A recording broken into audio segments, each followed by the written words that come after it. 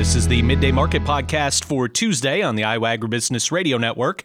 I'm Mark Magnuson. Joined today by John Heinberg of Total Farm Marketing. John, we saw a big rally for soybeans yesterday. Is that continuing here today? We're seeing some pullback off that bean market today, trading about 11 cents back at this time frame.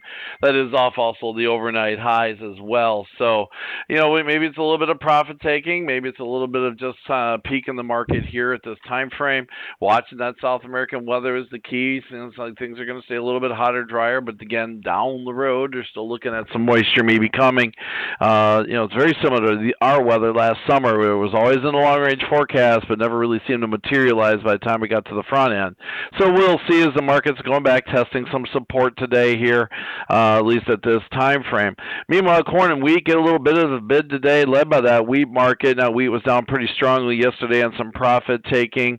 Did go back and hold on to some key support. Now we're seeing a little bit of money flow back in as prices are consolidating here, and that's just giving the corn market a little bit of a boost as well, but we're still obviously staying under that 490 area on that March contract for corn. So again, corn's just kind of the follower here today, waiting to see if we can find some demand in that regard, but at least some strength in the wheat market's helping out corn today. What did we learn with some of the consumer price index data that we received today? Well, again, inflation continues to stay a little bit under control, even though we still do have moderate inflation out there, but kind of coming within those targets. Again, what's that mean to the commodity sector? If you're looking at a deflationary environment or inflation slowing, sometimes that brings some pressure into the commodity space overall as well.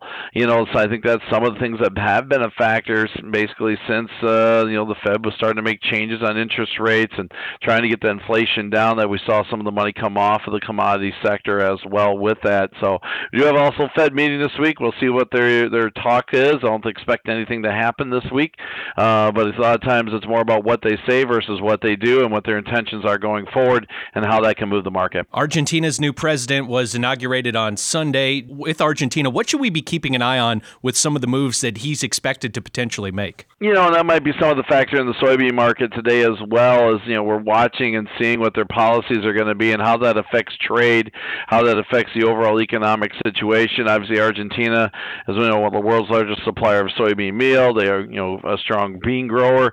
Their crop looks like it's coming back to normal production after a couple of years of drought so far this year. So those are things I think come into play as we start watching, how things go in terms of their policies. If they're a more trade-friendly policy, monetary-based policy, that we could see it, those Argentina beans become even more competitive on the global scale. And again, then we'll be competing against obviously Brazil, then Argentina, put them into the mix. It just makes the demand side of the equation a little bit tougher here for us at the United States. Is there any better news on the other side of the ag marketplace with the livestock complex? The cattle market continues to want to maybe build some bottom here. Now, we've been two-sided today.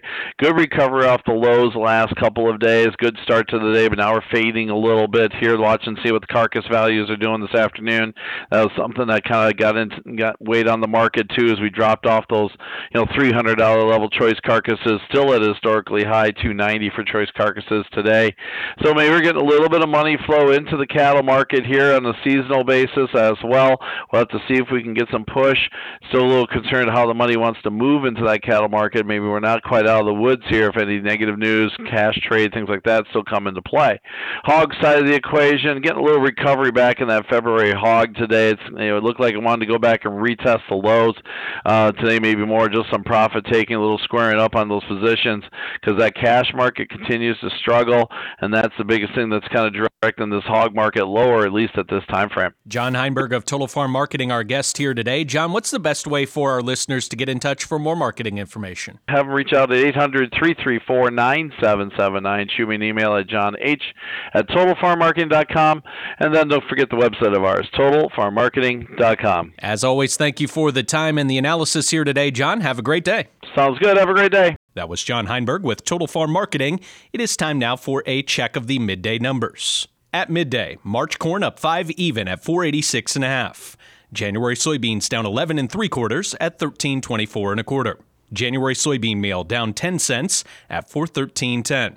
January soybean oil down 88 cents at 50.23. Chicago wheat up 16 3/4 at $6.26 1/4. Minneapolis wheat up 18 3/4 at $7.30 1/2.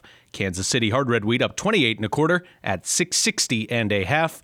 March oats down 1 1/2 at $3.44 1/4. On the Merc, December live cattle down 47 cents at $166.50. January feeder cattle down $1 even at $216.95. February lean hogs up 82 cents at $68.15. February pork cutout down 25 cents at $82.45. Class 3 milk up a cent at $16.24. This has been a check of the midday markets on the Iowa Agribusiness Radio Network.